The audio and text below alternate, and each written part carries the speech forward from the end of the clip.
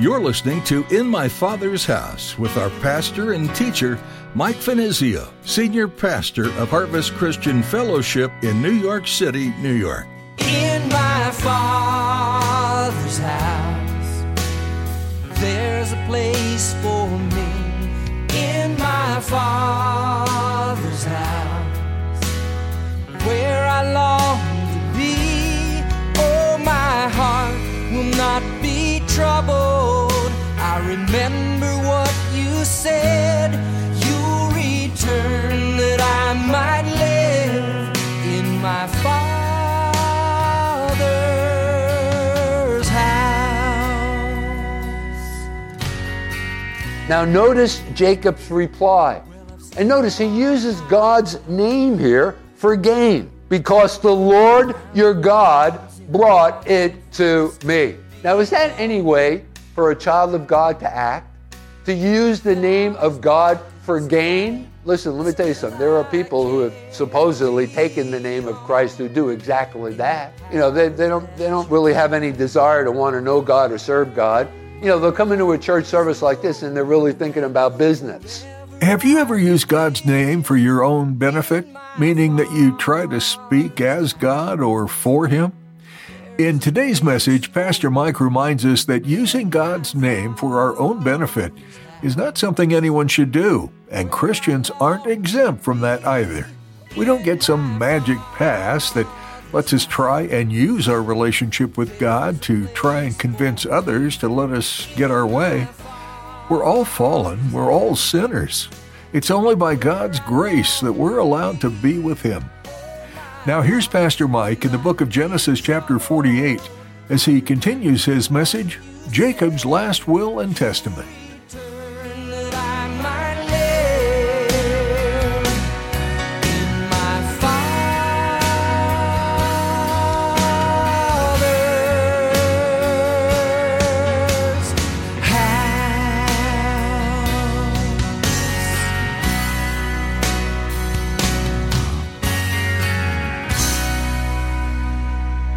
Jacob was the kind of guy that you'd never wanted to meet up with. He'd take advantage of you if it was all possible. And so anyway, his testimony. And so what we have here, think about that. And again, it's more than just a word. His testimony has to do with a lifetime of experience. So what we have here then is the perseverance of a true child of God to the very end. And so, you know, maybe we can relate to Jacob. I think many of us are like Jacob. You know, we start off kind of feeble and weak, and then God brings us along. It's a part of a process. And then hopefully at the end of our life, we'll have this powerful testimony, the result of a lifelong experience in walking with God. And that's what it's all about, that kind of a testimony. That's what we're talking about here. In the book of Philippians in chapter 1, in verse 6, being confident of this very thing, that he who hasn't begun a good work in you, and that work begins the day that we give our lives to Christ, where we invite Him to come and be the Lord and Savior of our life, when we ask Him to forgive us of our sins, and we allow Him to control our lives. He becomes the Lord. It's a title that we give Him. Lord Jesus, come and take control of my life. Forgive me of my sins. And it's at that moment where the Spirit enters into us and we're born again. That's when that good work begins. So being confident of this very thing, that he who has begun a good work in you will complete it until the day of Jesus Christ. That is, until the day of Christ coming back for His people. And so what God did for Jacob, God will also do for us. But again, you know, our beginnings are feeble or small, and it's a part of a process. You always hear me use the illustration, we might as well have a sign hanging around our neck, under construction, because it's so true. And there's never going to be a time in this life that we've arrived. Whether you're a new Christian or the senior pastor of a church, there's always room for growth and improvement, going on to maturity. We never need to get into that funk of thinking like we've arrived, we've got it wired, there's nothing else to attain to. It's not true. The Bible tells us that when we see Him, that is Jesus, we shall become like Him and not before. So upon His second coming, then that work that is referred to there in Philippians chapter 1 will be complete.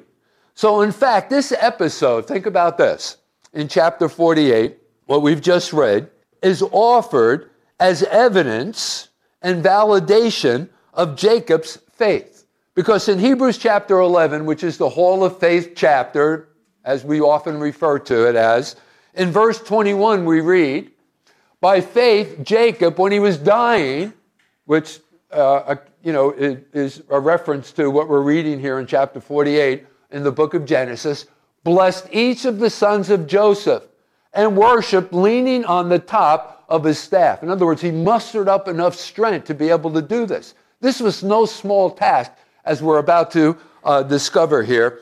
Now, this portion of Jacob's testimony deserves our careful examination.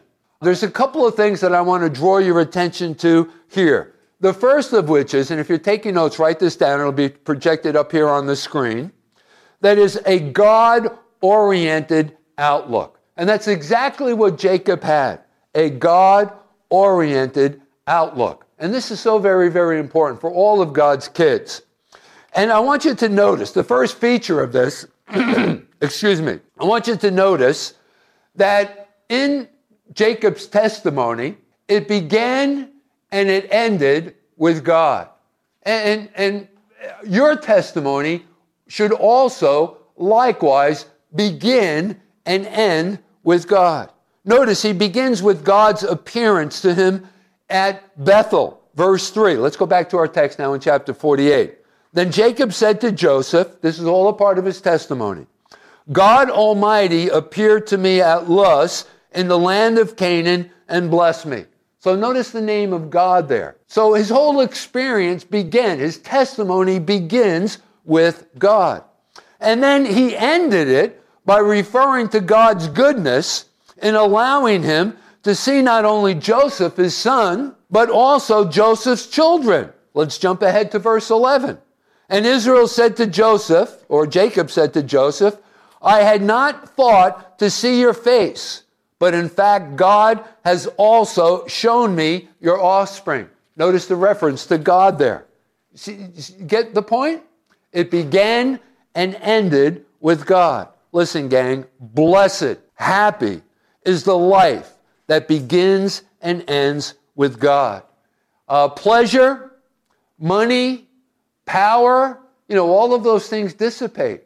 You can lose those things. But happy is the testimony that sees all of life from that perspective. Knowing that God was at work, knowing that he was with you, he preserving you, providing for you. Remember, Jesus himself said, and this is just part of being a child of God. Jesus himself said, I've come that they might have life and have it more abundantly. And I hope that, you can look back on your life, the footsteps and the footprints, rather, of God working in your life, drawing you to himself. And on that day that you went through your own conversion experience, right up until the present time, and all of what God has done, providing, blessing, protecting, and all of what God does, and forgiving, and being so patient with us, changing us from the inside out. I mean, it's just an amazing, amazing process.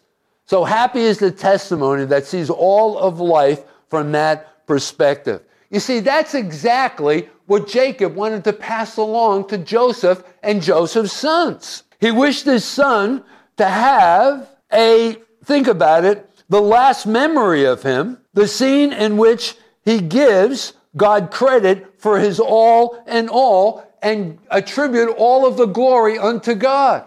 That's what he wanted to leave Joseph and his sons with. Man, I hope that I have that same opportunity. When the Lord calls me home, I hope that that's the recollection that my children have of me and my wife, Diane. More than anything else. That they'll remember that, their dad, their mom walked with God and how important that was. I always try to impress upon my children, all of what we have, really, God has been so faithful to us in providing for us. In the ministry, we were called to the ministry even before we had our first child. And so everything that we have, everything that we are, everything that we own, You got to put God behind it. Can only be attributed to God's faithfulness in providing for us. You know, the ability and the capacity to have a roof over our head, to be able to purchase our home, to be able to send my kids through college. You know, 4 of the 5 children, with the exception of my special needs son, you know, have gone through college. We were able to pay for their college tuition, although they graduated with in some debt, but at least we helped along the way some. But it can only be attributed to God. You know, those are the things that we want to leave our children with.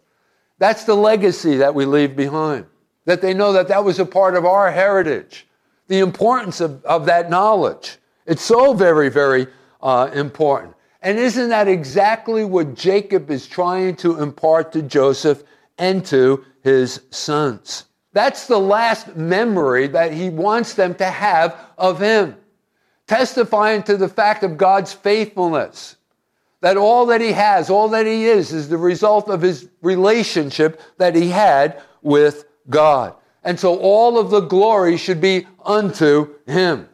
Now for Jacob, remember, I told you that we were going to get into this. This was not always the case.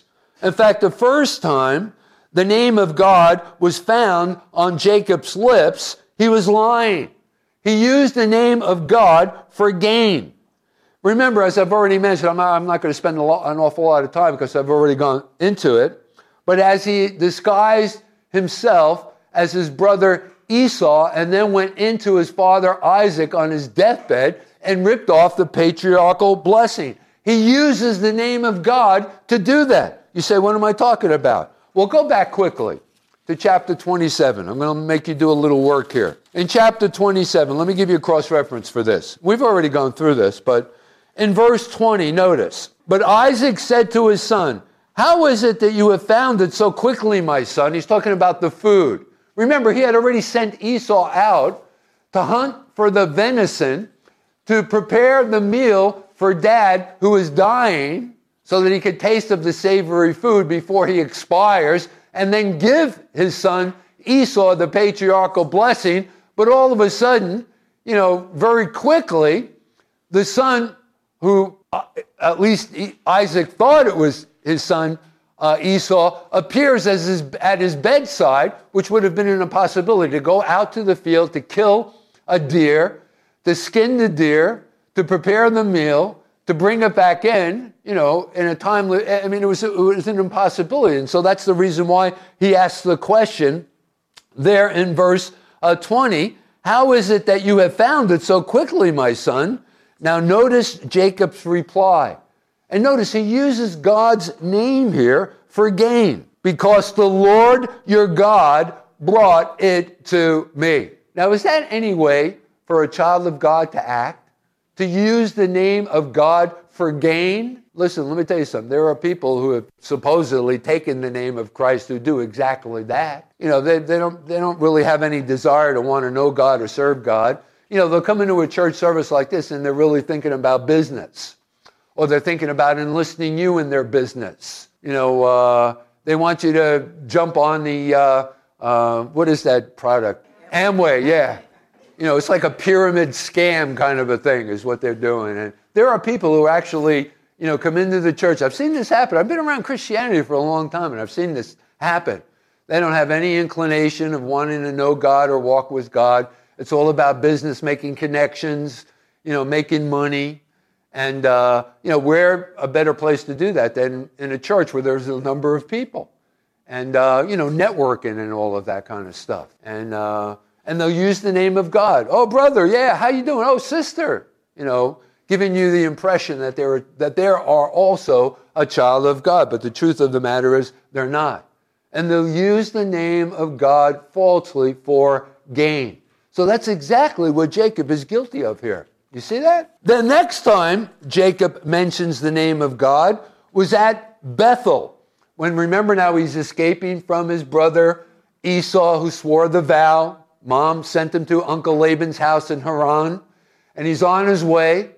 And he lights on out in the desert one particular evening. And as he's lying there on the desert floor, looking up into the starry sky, he's thinking to himself, remember now, he's frightened. and he's really a mama's boy. This is the first time that he's ever been separated from his family. He's thinking, oh my gosh, what am I going to have to face here?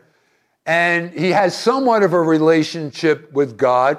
It's more or less based upon his mom and dad's relationship that they had, you see.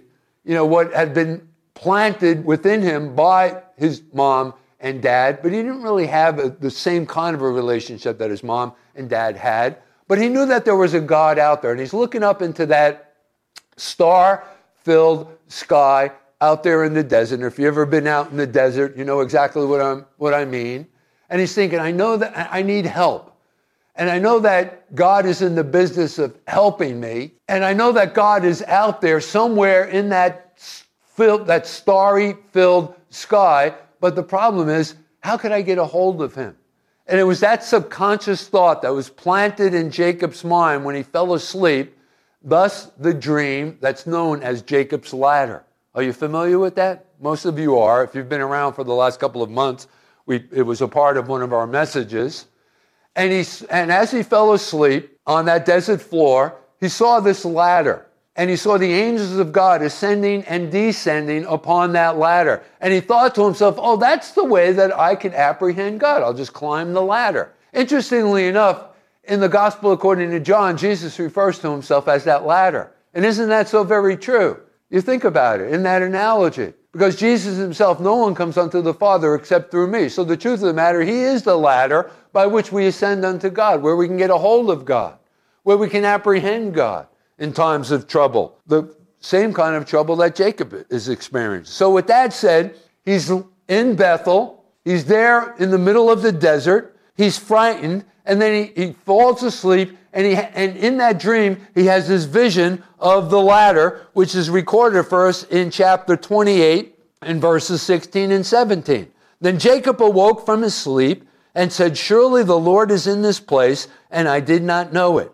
And he was afraid and said, how awesome is this place? This is none other than the house of God, and this is the gate of heaven. But you see, he's surprised by all of this. You see, he didn't know that, wherever he went, God was with him. He didn't have that understanding in his relationship with God. And then let me cite another example. The point that I'm trying to make is how feeble his relationship, his walk with God was until he's lying on his deathbed. And then in chapter 30, in verse 2, as Rachel is chiding Jacob, Rachel was one of Jacob's wives, his favorite wife, by the way. She is chiding Jacob because she did not have any children. And within that culture back then, if a wife was unable to bear her husband a child, it was considered that she was under a curse. That's just the way it was within that culture. Going back to remember what God said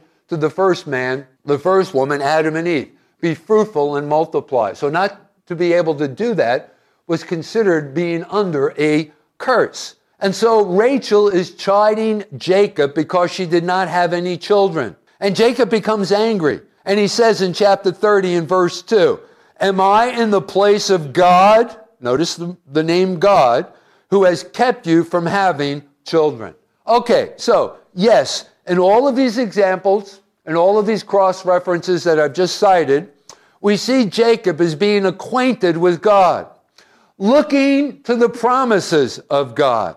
But then again, you cannot detect any closeness. There's really no prayer. He's always trusting on his own cleverness rather than just waiting on God to direct his life. Well, now it's at the end of his life and everything has changed. He realizes although he hasn't been close to God, God has been close to him.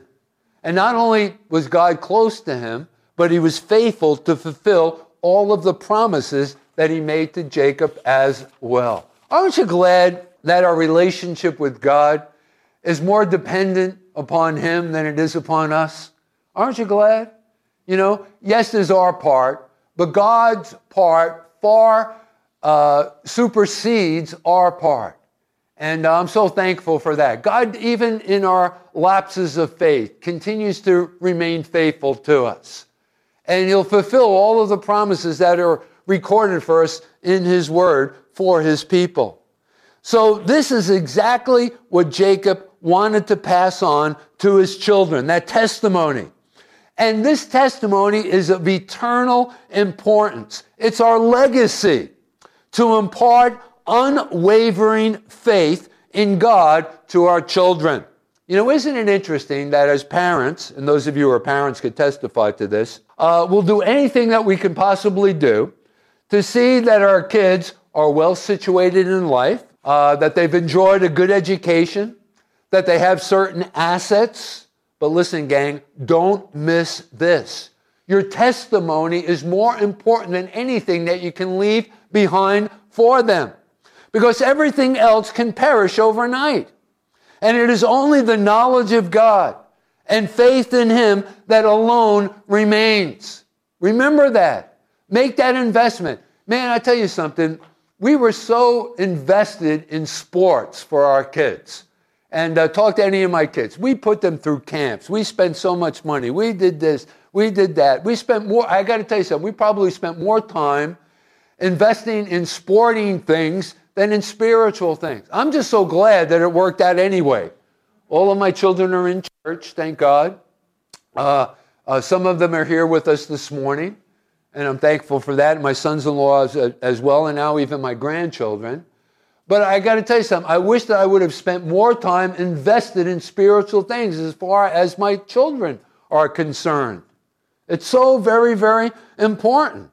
And so here Jacob's spirit triumphs over the flesh, and thus God is acknowledged as his all in all. Listen, gang, we need to get to the same place because it's a wonderful place. In the 91st Psalm, the psalmist testifies to this truth. In verses 14 through 16. He says, because he has set his love upon me, therefore I will deliver him. I will set him on high, because he has known my name. These are God's promises to you. He shall call upon me, and I will answer him. What a wonderful promise that is. In times of trouble, when you feel like you've been rejected or all alone, you're never alone. And if you call upon the name of the Lord, he'll be there for you. I mean, could you put $1 and cents value on that? I don't think so. I will be with him in trouble. I will deliver him and honor him. God's going to honor us? You kidding me? With long life, I will satisfy him and show him my salvation. How precious are those promises, gang? Think about that, right? What a blessing that is. Now, there's something else here that I want to draw your attention to. When our life, remember the heading that we're talking about here. When our life is formed by the reality of God, it affects us in so many areas. In my Father's house, there's a place for me. In my Father's house, where I long to be. Here at In My Father's House, we're going through the book of Genesis, where the story of the beginning is told. God made light and said that it's good. God made plants and trees and said that it's good. God made animals on land and in the sea, and he said that it's good. And then God made man, and he said that it is very good. Creation didn't stop at the end of the sixth day. Creating is an inherent part of who God is and what he does. Look around you. What do you see? New plants, new trees, new animals, each one unique in how it grows. And God is still saying it is good. God is in the business of creating new people out of old ones, undoing the inherent brokenness. When you were born again, a new creation, God looked at you and said that you are very good. He has made you new and restored you to the place you were designed to fill. You've been listening to In My Father's House with Pastor Mike Venizio. This is a ministry out of Harvest Christian Fellowship in Midtown Manhattan. We'd love to see you here. You can find all the information you need, including service times, on our website, harvestnyc.org. That's harvestnyc.org. If you're listening outside of Manhattan, we'd love to know that too. Please send us a quick note at harvestnyc@verizon.net. That's harvestnyc@verizon.net. It's a great encouragement to Pastor Mike and the team at In My Father's House to hear where these messages are being listened to. We hope you'll come back and see us again, because there's no better place to be than in my Father's house.